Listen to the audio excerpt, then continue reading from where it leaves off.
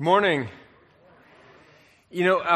This week I got to thinking back as I was preparing for this lesson about those times when we were like in school, maybe, or maybe you've had this experience where you had an activity given to you, where you received a series of pictures, right? Like you on the page, you got this series of pictures, and the point was to try to figure out what those different pictures had in common.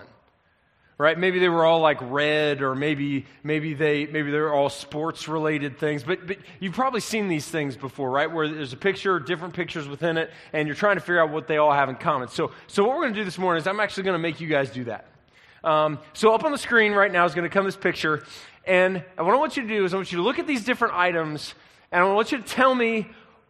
I'm not going to make you tell me, okay. But tell yourself, or maybe whisper to your neighbor, what you think these things have in common with one another. So we got a pillar, a clothes hanger, a pile of cash, a person, a cane, and an I-beam.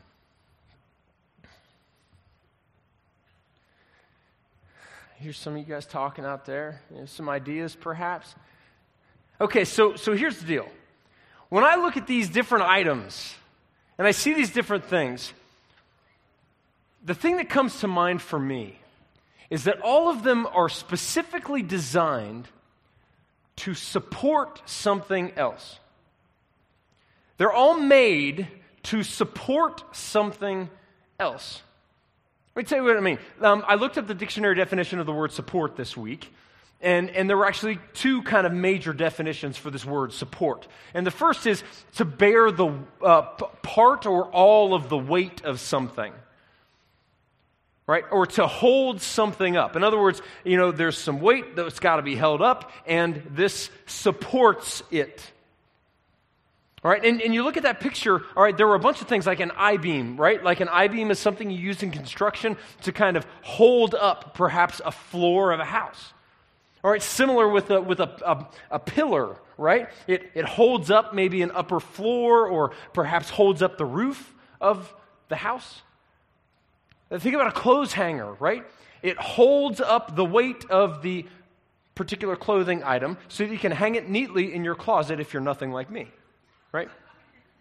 Right? So it holds the weight of that thing. A cane, right, holds up a person who's unsteady when they're walking. It's kind of like a third leg, right? It adds some stability. But there's a second definition, right? To give assistance to, often financial, to enable to function or act, right? Right. So when you think about people really kind of do both of these things, right? I mean, by nature, we have these bodies. We're designed to actually pick things up. We're designed to carry stuff. We're designed to move things around and accomplish things and manipulate things. And we're able to bear the weight of and support things. We're also able to support other people when they're going through stuff. Right? Money accomplishes these same things too. Think about it. Money is just simply a system of currency that supports our lives and allows us to purchase the things that we need to do what we need to do. So it's a support. It's really what it is. So all of these things are specifically designed and created to actually support things other than just themselves. We all know that money can be used to support social or political or religious causes. So like it enables something to function that we may particularly like. I mean, so if you want a church to function well, maybe you give some to make sure that it keeps going. If you have a particular political bent, maybe you give some to something or to a candidate or whatever to try to keep things going in the direction you want it to go. We know that all of these things have the capacity and the design, really, to support things other than themselves. Now, as you may well have guessed from this introduction, this morning we're stepping into a new 4-week series we're calling Supporting My Family. And if you've been around G&G since the beginning of the year, you're probably aware that we're centering all of our teaching around this word family in 2020. And when you think about it, the word family Much like the word support, right, has a couple different meanings, the word family often has different meanings. In fact, if I were to go to all of you in the room, it would probably become very evident that most of you are involved in up to at least 3 families. Think about it. I mean, we all have a biological family, right? We all have blood relatives that are close to us, maybe many of them still surviving today. People with whom we are related and interact. We have a biological family, but for many of us, probably not all, but many of us, we're connected to what we call the family of God or the church. We're deeply committed, connected, and involved, and we're followers of Christ, and therefore a part of what he calls the church or his family. So already many of us have 2 for 2, but then there's a third family. We're all part of the human family. Every single person on the face of this planet, the Bible tells us, made by God, made in the image of God, made for God, loved, and even disciplined by God. And the truth is, the Bible gives us clear direction about how each and every one of us are called to support those different families of which we are a part. Often financially. Not just financially, but often financially. We are called to support each of those families, and we're going to explore that over the next few weeks.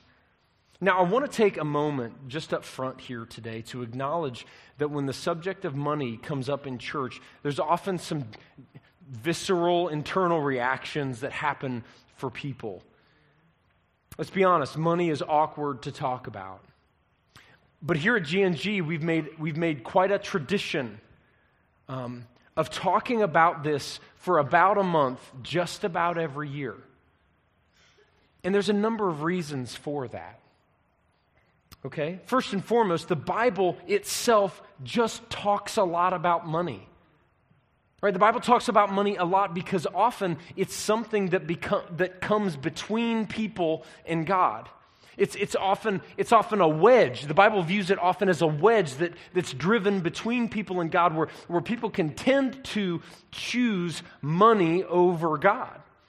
And so the Bible talks at length about that in many different places, that the pursuit of money can become a god in and of itself. And we need occasional reminders to keep God first in our life. And the Bible provides that. And so if we're going to teach what the Bible says, we're going to inevitably run up against scriptures that talk about money. Secondly, the Bible talks a lot about how to handle money well. All right, it's not just that it's there, and it's certainly not that money's bad, but the Bible talks about how we handle it right. And so every single one of us can take in and listen to and learn from the wisdom that the Bible has to share with us about our financial situation, because it has so much wisdom to share, and every single one of us can get better at how we handle it. And finally, guys, this has become kind of a motto of sorts around here. Every year when we start a financial series, we kind of say the same thing. And that's this. All of us have to realize the church doesn't need my money. I, as a follower of Christ, need to give. It's a very, very important distinction. The church doesn't need my money. I, as a follower of Christ, need to give. Over the course of the next 4 weeks, I just want to say this right up front. And please hear me on this.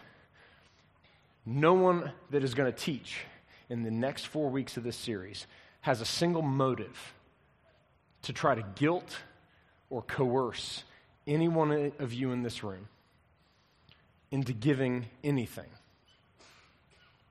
Okay? Our purpose, I promise you, is not to make you feel guilty or to unnecessarily pressure you about money and how you're using it, or to make you feel bad about what you are or are not giving. Right? Because here's what the Bible teaches. The Bible teaches us very clearly that God is the owner of everything. Right? Literally the owner and the creator and the provider of everything. So if he wants this church to do something, or if he wants this church to have something, then he can resource it all by himself. Okay? Right? And so when we say the church doesn't need my money, I as a follower of Christ need to give, the reality is you and I may or may not choose to support what God is doing in a church family or in my family or whatever, like those kinds of things. You know what I'm saying? We may or may not choose to be obedient to what God says in his word. But the reality is he is able and willing to resource whatever he wants done. And our disobedience doesn't thwart his purposes. Does that make sense? So we, however, over the next few weeks are going to focus in on some of the important passages in Scripture that teach us about how God wants to handle money so that you and I get to make the decision as to whether or not we're going to align ourselves with what it teaches. All right? I promise you, no one who's going to stand here over the next few weeks is trying to tell you what to do. Our purpose solely is to hand you what the Scripture says and allow you and God to determine what you do in response to it. All right? Which leads us to our focus verse for this series. It's going to come up on our screens. It's Acts 20, verses 34 and 35. The Apostle Paul said this. This is one of the things he said. It was it was one of the statements he made to a group of people that he loved very dearly. And I know this is long for a focus verse, so when we recite it, it's okay if you get off track with everybody else a little bit. It's okay. I understand it's long. But the cool thing about this is it sets up very clearly how the rest of this series is going to lay out, and so I just couldn't leave it. All right? This is the right one for this lesson series. So let's recite this together. Here we go. You yourselves know that these hands of mine have supplied my own needs and the needs of my companions. In everything I did, I showed you that by this kind of hard work, we must help the weak, remembering the words the Lord Jesus himself said, "It is more blessed to give than to receive." You see, what Paul is doing with this statement is he sets up for us the reality that our income, all right, what we bring in as a result of our work, is intended to serve within multiple spheres of life. Our income is designed to support multiple spheres of life. Look at what he says. You yourselves know that these hands of mine have supplied what? My own needs. So at some level, when you and I work and we create income, our purpose with that is to support our own needs. But then he goes on. He says, and the needs of whom? My companions. Who were Paul's companions?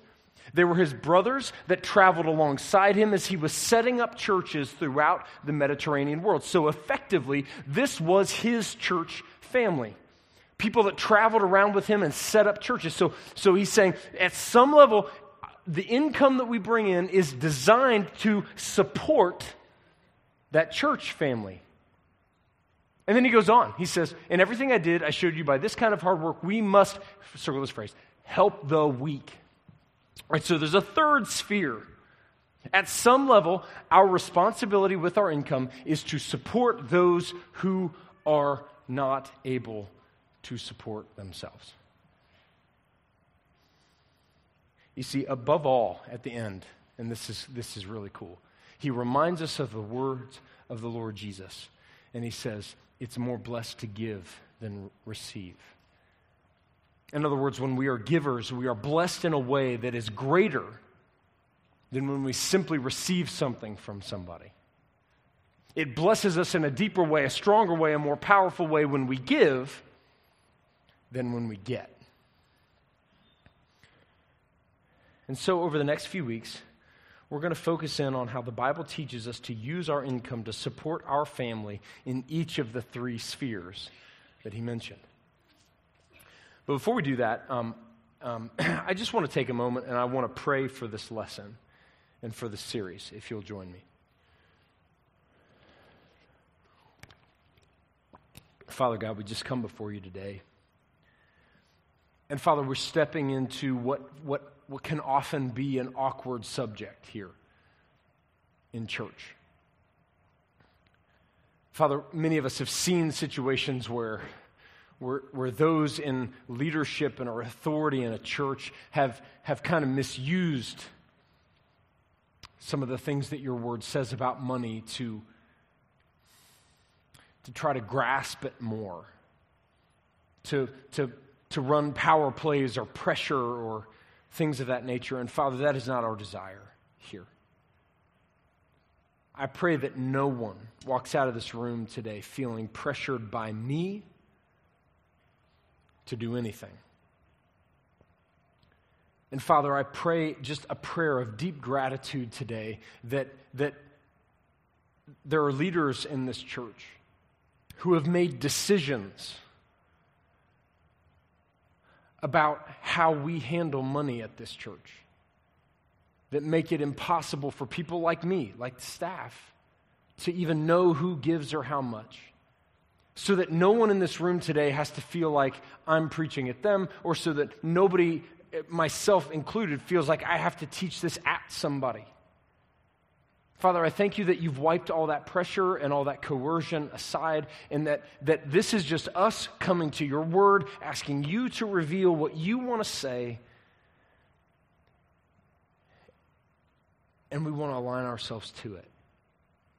Father, I pray for those that are here for the first time today. It might be awkward to walk in and go, oh my goodness, they're talking about money. It's the first time I'm here and already getting hit up. And Father, I just pray that they will not sense that today, that won't be what they walk away with,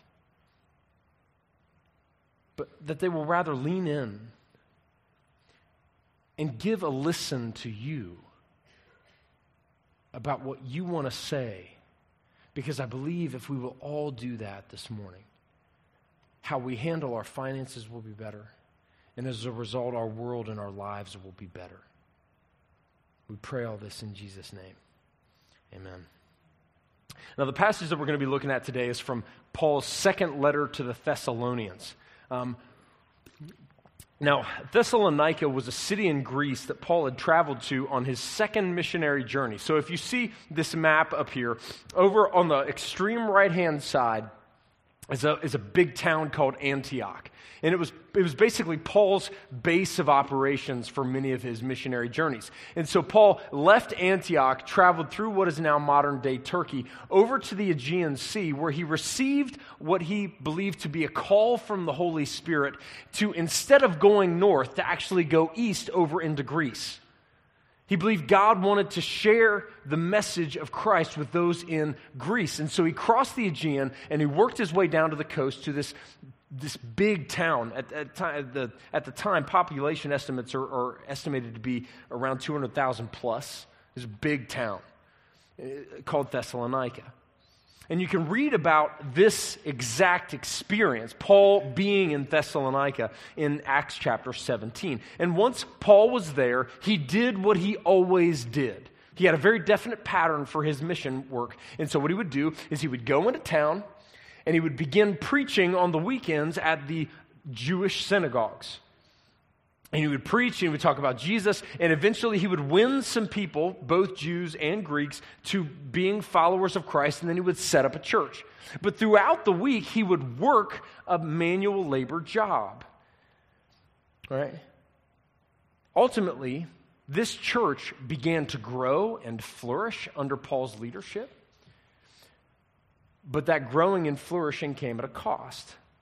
They began to experience persecution from the Romans who occupied that city, as well as many of the non-Jesus believing Jews, right?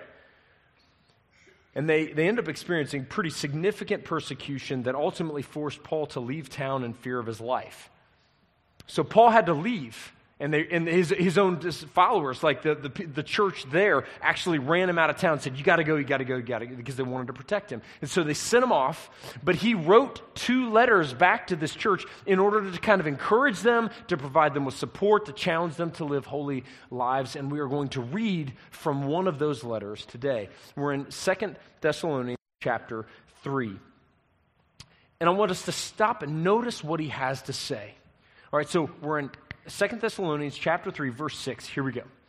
In the name of the Lord Jesus Christ. So he's starting pretty strong, right? Pulling Jesus into this conversation.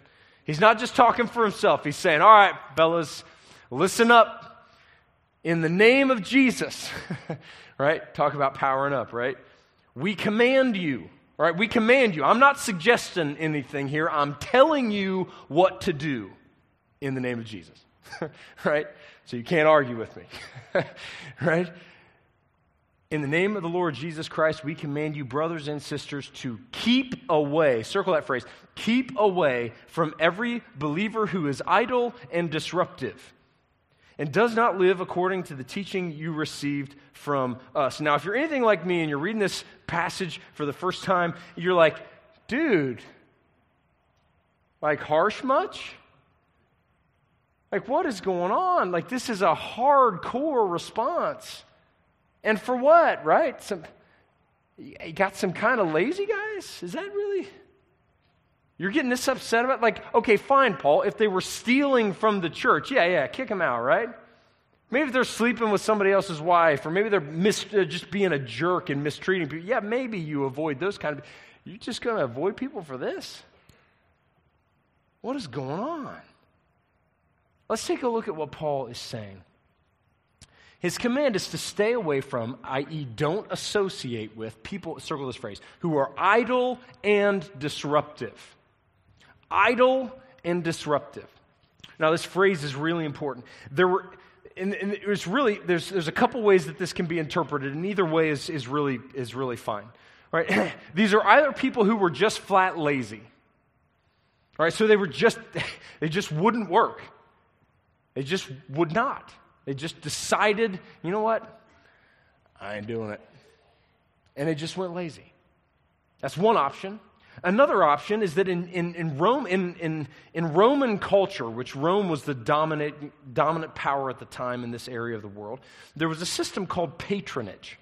And what it basically was is that a person of lesser wealth and status would attach themselves to a person of greater wealth and status, and they just kind of do favors for them. And the people that were super wealthy and important would, toss them a little change for doing some odd jobs for them, and that was it.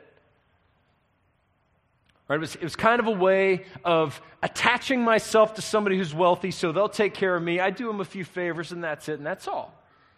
Right?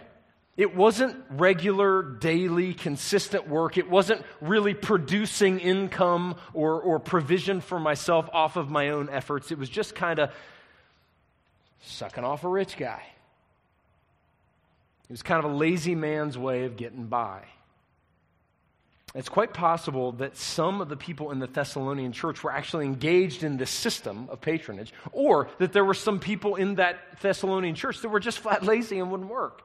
All right, it's possible that they had people like this in their church. And Paul felt that it was important for people to work and produce something in order to create their own income. So look at verses 7 and 8. He says, "For you yourselves know that you ought to follow our example." So what Paul is saying, the emphatic nature of his response to these people is based on the fact that he believed he had provided an appropriate example for the Thessalonians to follow, and he's perplexed over here because they're not doing it.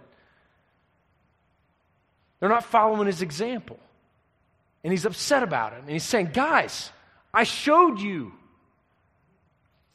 So what was his example? We were not idle when we were with you. Stop there. All right, now we've talked about this in before. Right, Paul's typical pattern: go into a new city, win converts in the synagogue during the weekend, but during the week he worked a manual labor job. He was a tent maker. He worked in leather. All right, so he earned a living doing a manual labor job during the week and preached on the weekends during the synagogues and even at evenings and stuff like that. And so his typical process was to work so that he could mission. And his attempt was to earn what he needed, right, by working for himself, producing wealth. This is what he'd done when he was in Thessalonica. And here he is saying, when I was there, I gave you an example to follow. Earn what you receive so that you have enough to pay for what you need. Look at what he says. When we were not idle when we were with you, nor did we eat anyone's food without paying for it.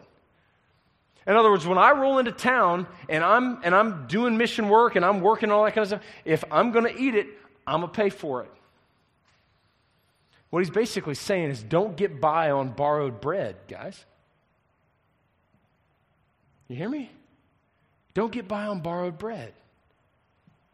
Pay for what you need. Take care of yourself.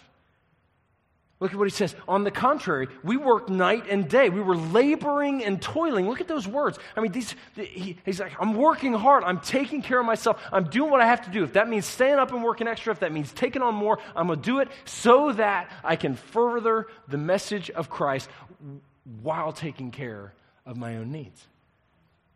We were laboring and toiling so that we would not be a burden to any of you. So circle that word, burden. Think about that for a second. He's saying, I don't want any of you to not be able to take care of yourselves because you're trying to take after me. I don't want you to have to worry about me. So I'm going to take care of myself so you don't have to do it. And he goes on in verses 9 and 10. Look at this. He says, we did this. In other words, him and his companions. We did this not because we do not have the right to such help. So Paul is saying, like as a spiritual guide, as a teacher of truth, as somebody who's coming to you with the word of God and telling you the truth and teaching you how to live so that you might have a relationship with Christ, I actually have a right for you to support me. I mean, it's right there. Not because we don't have the right. I have the right to ask you to support me for providing you with this service. However, notice what he says, but in order to offer ourselves as a model for you to imitate, right? In order to show you what a living and breathing example of somebody who takes care of themselves is all about, I rejected the right to receive the support that you otherwise should have given me in favor of working for myself and generating my own wealth for my own needs so that you wouldn't have to do it. Wow. Right? Now, here's the reality, guys. He's saying, I could have asked for that. And it's fascinating. We're going to learn a lot about this next week. In other places, he commands people to support those who are serving them spiritually. So we've got to get a really well-rounded picture of all this. Right? We're not just taking one passage and using it in only one way. The reality is there's other teaching elsewhere where he commands people to take care of those who are spiritually supporting them, and we're going to learn about that next week. But he says, I had the right for you guys to pay me since I was supporting you, but instead I didn't take advantage of that right because I wanted you to see an example of what it meant to take care of yourselves. And this brings us to the first point that we have to understand. Paul is making a clear argument, and that's this, that our financial responsibility, number one, is to support our own needs by our own work so that others don't have to.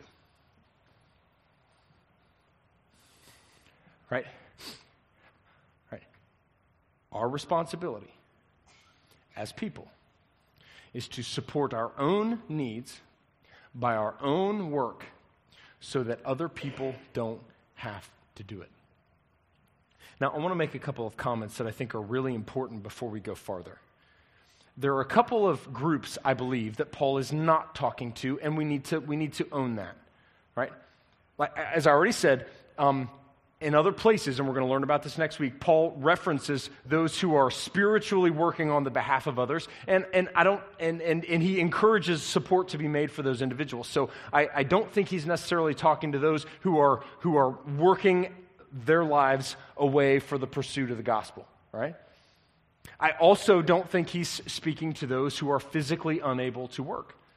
All right, we can exempt them from these commands. The reality is there were people in Paul's day in this church All right, part of the reason he's giving the command is that there were people who were unable to work through physical or emotional issues. There were those who were simply not capable of generating their own wealth. And for Paul, the responsibility of the church was to help those people out, to take care of those folks. But his argument here is to take care of yourself so that you don't have to be one of the people that's getting taken care of. There are going to be people that need to be taken care of. There are going to be people that need support from their church family, but you don't have to be one of them if you're physically capable, is what he's saying. A third group that I would maybe perhaps exempt from this a little bit, is what we in America call retirees, right? All right, the reality is that some of you have worked for a very long time, have produced your own needs, and now you're living at the point of life where you have amassed a certain amount of wealth that will take you a few years, and you're kind of living on that. To that I say you have planned wisely quite often, and you've done well, and that's great. Perhaps at this point in your life you don't have to work for your own needs. However, from a scriptural standpoint, the reality is no one gets to retire from the work of God. And so while you may not have to work to support your needs at this point, perhaps there is work for you to do in the kingdom of God. Right? The point here is really simple, guys. If we have the physical and emotional capacity to support ourselves and to create income that will meet our needs, then we should do so that others don't have to support us. He acknowledges that there will always be situations in the world in which others need help, and the church at this time was widely known for taking care of those who could not work for themselves. Right? And we're going to see that in week 3 of this series, so hang on, right? This is a little plug for me. Please really try to be here for all 4 weeks because you're going to get a slice of the pie every week. And if you can't be here 1 week, at least listen in online or do something because you don't want to miss the teaching or you're going to end up with a not as well-rounded view of this whole process, okay? So all 4 weeks of this series are really important. By providing for ourselves, however, what Paul is saying is that it makes one less person that needs to be provided for. And that's really important. Another thing I want to focus on for just a second is that word there in the middle. Support your own needs. Needs. Now, guys, most of us are kind of middle-class-ish Americans. Okay? Most of us. Not all. I understand that. And most of us in this room, okay, the reality is most of us in this room don't have to worry about our actual needs. Food, clothing, water, shelter. Most of us don't wake up every day wondering if those things are going to be there. Okay, I'm not saying all. I'm saying most. Right? And so the reality that we have to think about is this, right? Because the Bible is clear that we are first and foremost responsible to work for our own needs, but what is left over once we have covered our own needs is not necessarily immediately our wants.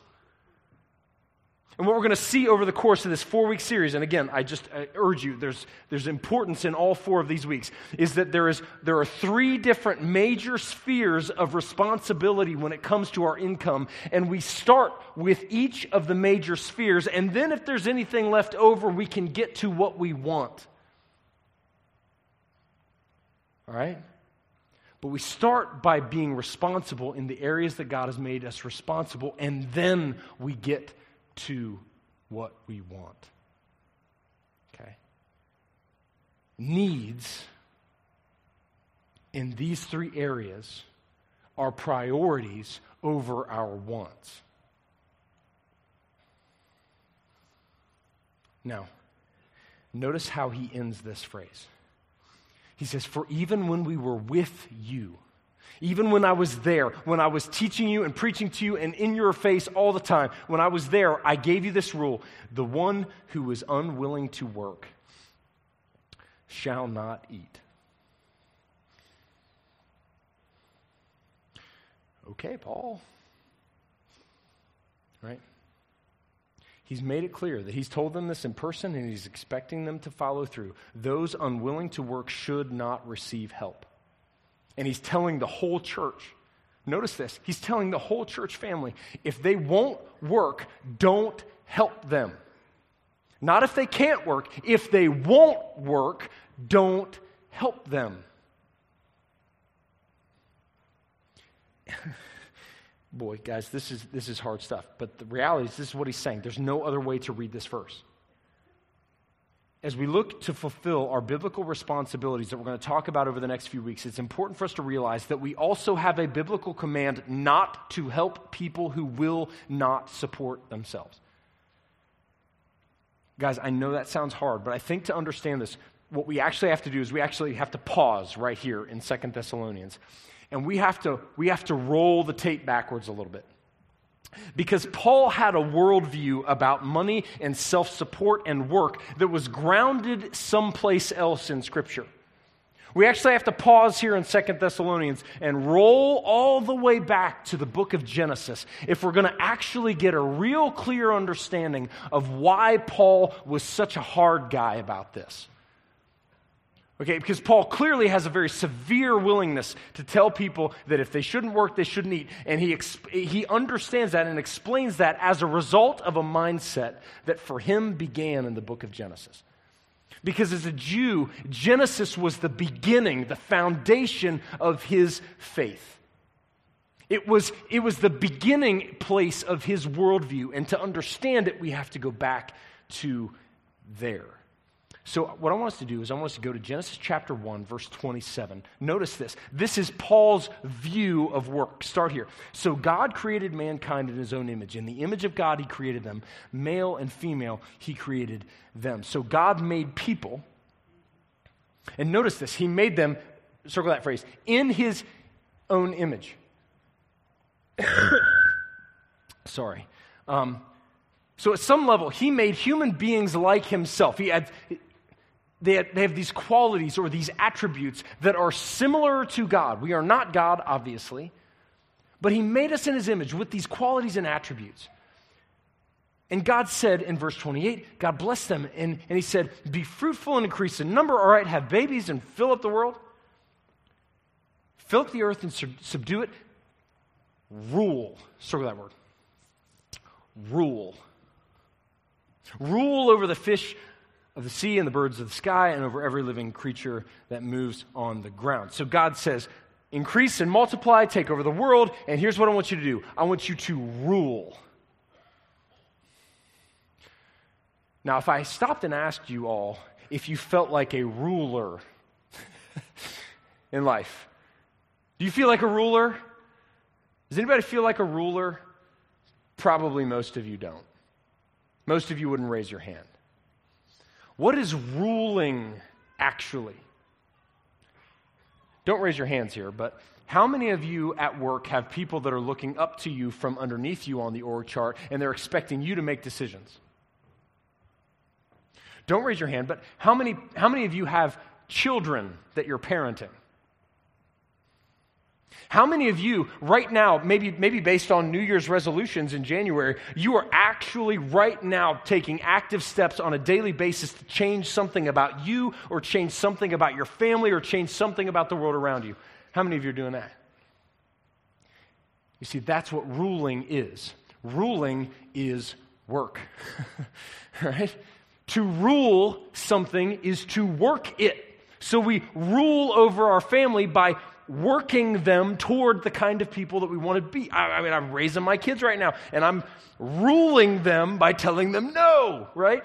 A lot of times, every day, right? That's ruling, right? At work, when we're making decisions and it affects other people, that's ruling. It's taking the effort that we produce to create something in our world.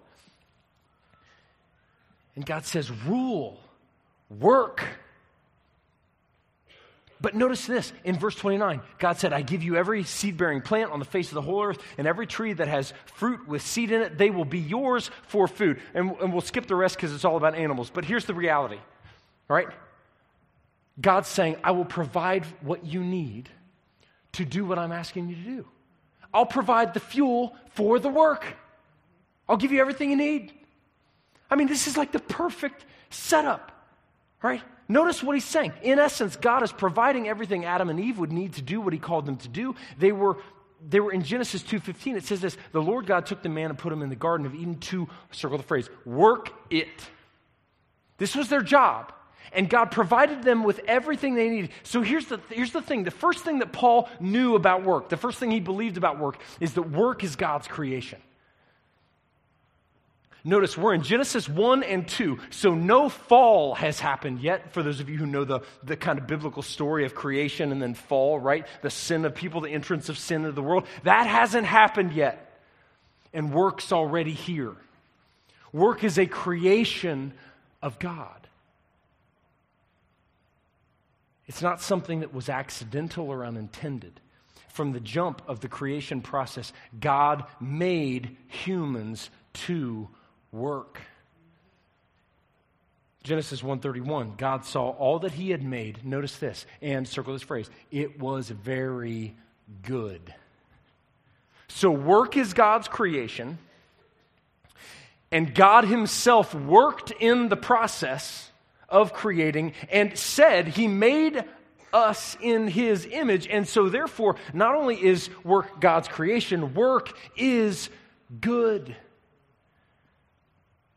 Work is not some evil that's slapped down on us from above to make us slave our lives away in abject misery.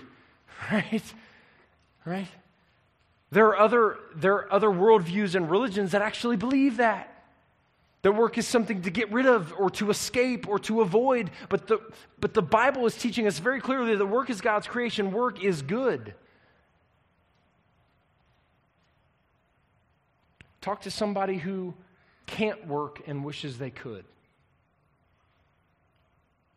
And you'll realize that there's something fundamental in us about work that is good. Many of us miss it when we can't do it. But there's a third reality that we have to understand, and Paul knew this and believed it. Work was cursed and made harder by the fall. Many of you know the story of Adam and Eve and how the original creation was good and God provided for their needs. But look at what happens in chapter 3. They disobey. They eat from the tree that God says not to. And in Genesis 3, we read this. To Adam, God said, because you listened to your wife and ate the fruit from the tree about which I commanded you, you must not eat of it. Okay, so since you disobeyed me, notice, cursed is the ground because of you. Through painful toil, you will eat food from it all the days of your life. It will produce thorns and thistles for you. You will eat the plants of the field. By the sweat of your brow, you will eat your food until you return to the ground, since from it you were taken. For dust you are, and to dust you will return. Genesis 1, God says, I will provide you everything you need to do what you need to do. Genesis 3, God takes away not the work, and not even the provision. He takes away the ease with which it comes. So now we're left to still work. And we're left to still produce, and we are still capable of producing for our own benefit. But the reality is it will now come harder because sin has entered the world. The ground won't work as well. It won't provide for itself in many ways like it did before. We will work in situations where we're bumping up against people who are evil or do evil things. And so work will make it harder. It will be harder for us. Yeah, we still have to work. And our work will still be productive, but it will just be harder. And Paul knew this. Remember his words, I labored and toiled with you. Working night and day to provide for my own needs, because he knew this. Work was good. Work was created by God, but work has been broken. And so now I have to work harder. Now I have to stay up later. Now I have to do more. Now I have to work extra hard. Because the world isn't going to do it for me. Guys, here's the deal.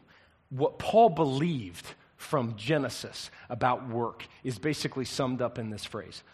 Working hard to support my or my family's needs, okay, is biblical behavior.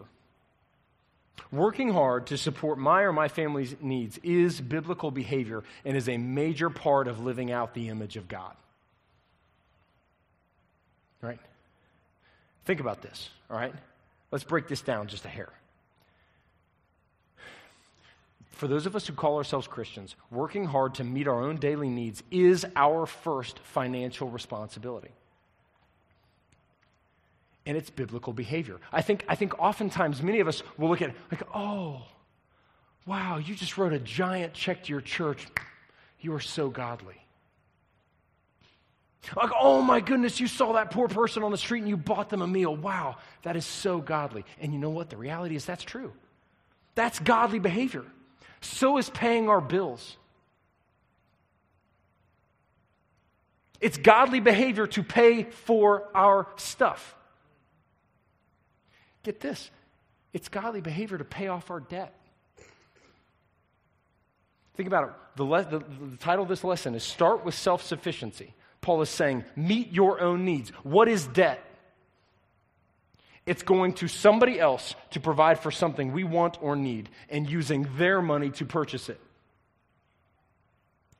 At its very core, debt is not self-sufficiency. Now listen, am I saying that nobody can have debt or that nobody can buy a house or anything? No, of course I'm not saying that. I'm not saying that at all. But paying off our debt is exercising self-sufficiency. Dealing with those things that we have taken on from somebody else, that is self-sufficiency. And we got to understand this is what we are called to. We live out the image of God in us well when we work in such a way that we are able to produce self-sufficiency. Something we have to recognize. So with the time I have left, what I want to do is I want to deal with a couple of obstacles that I think stand in the way of us being self-sufficient. Paul talks about, so now we're buzzing back out of Genesis and over to 2 Thessalonians 3. So what Paul does with the rest of this passage is he deals with two obstacles that keep us from being self-sufficient.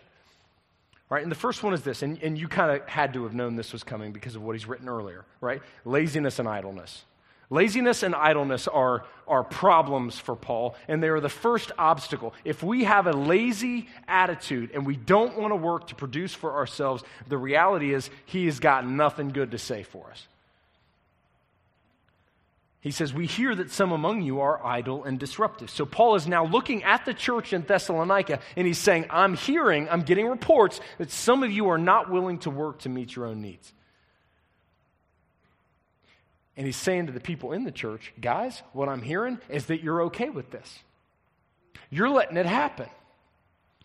You might even be continuing to support these people. He says they're not busy, they're busybodies. They're not actually working. They try to make it look like they might be, but they aren't. They're not producing anything of value. Instead, they're just getting busy being involved in other people's lives. So that's a problem. Verse 12, notice this. He says, such people we command and urge in the Lord Jesus Christ. So there he goes, throwing Jesus down again, name dropping, saying, all right, you better listen to me now because I'm talking from Jesus, right? These people, tell them to settle down and earn the food they eat. Get a job, work the job, get paid, eat. It's simple. Notice the emphasis on Christ in this passage. He says, I urge you in the Lord Jesus Christ. In other words, what he's saying, all right, listen, Thessalonians, if you say that you're a follower of Christ, and many of these people did, and if you say you actually know Jesus, which these people clearly did, then be responsible for believing and living out the truths that Paul showed them by example and that Genesis taught them about work. He's saying live it out. And he's a bulldog on this point because as a follower of Christ, laziness and idleness have no place. God did not make a world in which it was acceptable for human beings made in his image to not produce. It's sinful, and it needs to be seen for what it is. But Paul wraps up this section. This is verse 13, and this is one of my favorite verses in the whole section. And I hope you might want to circle this phrase. As for you, brothers and sisters, never tire of doing what is good. Circle that phrase. Never tire of doing what is good. And I love this phrase because it's a perfect bridge between verse 12 and verse 14. Because it means what is good, right? The good means what's on both sides of it. That's why I say it's a bridge. All right. On the one side, never tire of doing what is good is working hard to generate what I need for myself. That is good, Paul says. That is what Genesis taught us about work. We are to work to provide for ourselves. Right? So he's saying that's good. Never tire of working hard and doing what you need to do because that's good.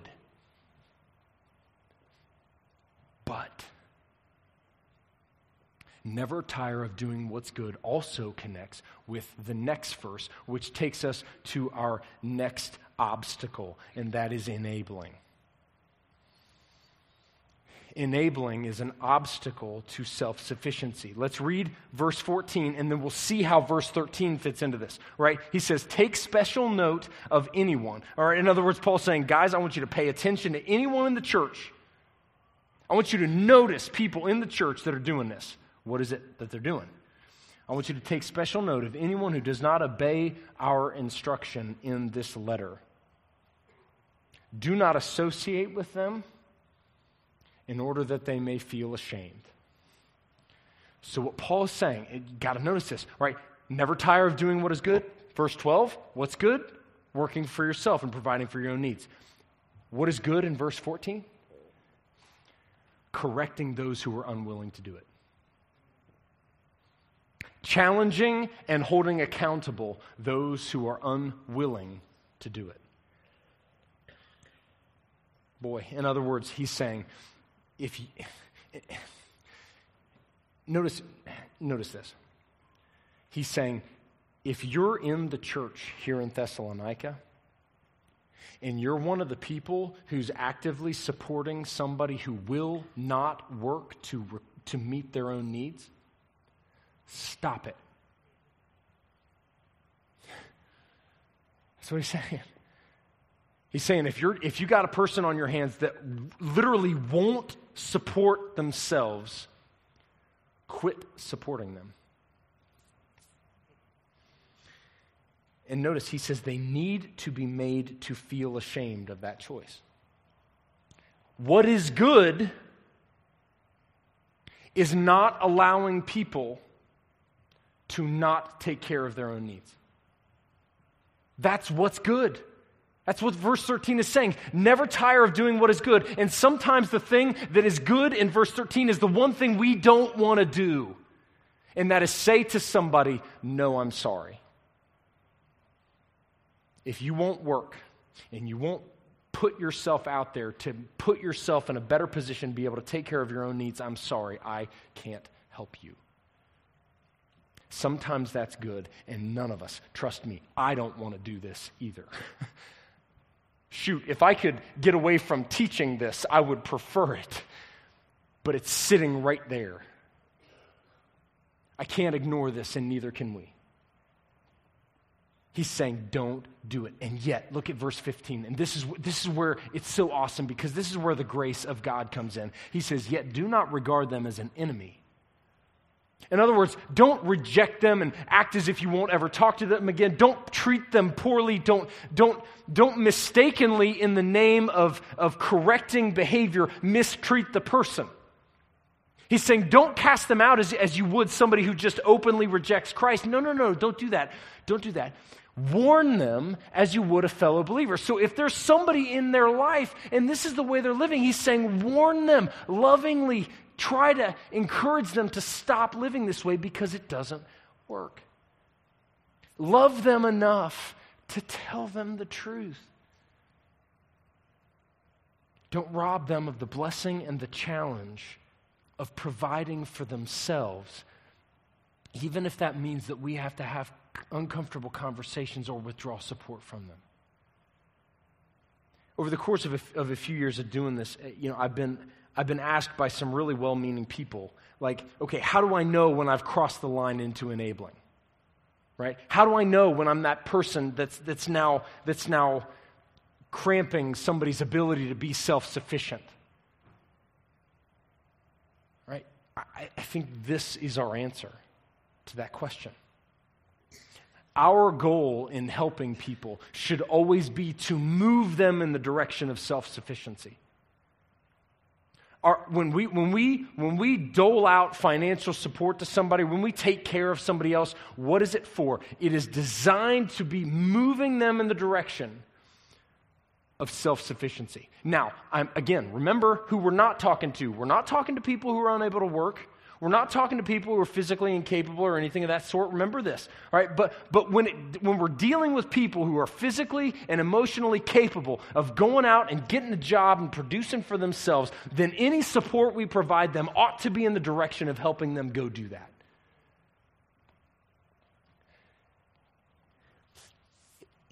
If it's not, then all we're doing is robbing them of the responsibility to provide for themselves. And if we have any sense that we are stealing from them by giving generously to them the capacity for them to take care of themselves, then we just gotta stop. Guys, the bottom line of this lesson is very simple. Godliness, right? Godliness, a desire to serve and to please God, leads to a lifestyle of self-sufficiency, not other dependency. Right? If we are going to live godly lives, then it should lead to people becoming, ourselves included, self-sufficient, not other dependent. Again, and here's the beauty of it, and this is why we need the other weeks of this series. So please don't just stop at this lesson today. Listen to the other 3 lessons in the series because it's really important. There will be moments in life where all of us, by circumstances beyond our control, will probably end up in a place where we need help. And that's okay. Whether it's a job loss or a health issue, an accident or a death, the reality is that many of us will end up in that kind of situation, and there should be help and support among those who love us. But when our misfortune is the result of our unwillingness to work or our dependency upon others, we should be corrected and challenged to change. All right? Now, as we get ready to go this morning, guys, we've got a couple things that I want to just kind of let you know about by way of next steps. Some things that you might do as a response to this lesson. Number one, honestly, and this isn't on the paper there, but if you've got one of the enabling situations going on in your life, maybe your next step is to figure out how you're going to move that out of your life, okay? Maybe if you're in that situation where you're not quite taking the drive and the effort necessary to go out and support yourself, and you can, maybe that's the next step that you need to take care of. Another one is we've got something here at G&G that we call the Freed Up Financial Living class. And this is for anyone who just wants to get a better handle on their finances. We do classes periodically through the year where we offer somebody in a totally confidential, totally private manner to walk through with you some teaching and some instruction and some exercises that will help you make better decisions, plan a budget, deal with debt, other things of that nature. And you can walk through that class. And we would encourage you, if you're interested in that, just write on your community or your Connect card, I'm interested in the Freed Up Financial Living class, and we will connect with you when there's a scheduled class. The other thing is there's something coming up on March 7th. On March 8th, which is the last Sunday in this series, it's a day we call Decision Day, and it's a time where we stop and we think about the series that we've just had. And we decide what we're going to do with what we've heard. And there's going to be options for you to think about how you're going to handle your income with relation to each of the 3 spheres that we talk about over the course of the next weeks. But on the day before that, prior to Decision Day, as a way of preparing our hearts and minds for it, we're doing something we call the 24-hour prayer and Bible reading. And that's where, for 24 hours on Saturday leading up to Sunday morning, we will read the entire New Testament during that 24-hour period. And people will descend upon this building for 24 consecutive hours to pray over the ministries and over ourselves and over the church family at large. And so I would encourage you, if you're interested in that, to sign up out in the atrium. There's a table across the atrium on your way out of the building. You can sign up for a slot to read or to pray. We can even make it possible for you to read or pray at home if you can't get here. That's totally acceptable. So if you're interested in that, please sign up for that out in the atrium. Guys, the reality is we are all called, first and foremost, to be people who provide for ourselves, so that we can move on to what we're going to talk about over the next couple of weeks and be a difference maker in the lives of other people. Let's pray. God, we thank you for today. We thank you for what you've taught us. We thank you for the challenge of your word. Father, it is hard to read these verses. It's hard to hear them taught. It's hard to teach them. It's hard to go through the steps that these kind of teachings require. But Father, living out your word is what we're here to do. And so I pray that you will help us do it. Father, this day, walk with us and guide us as we think about how to do what you've asked us to do. It's in Jesus' name we pray. Amen.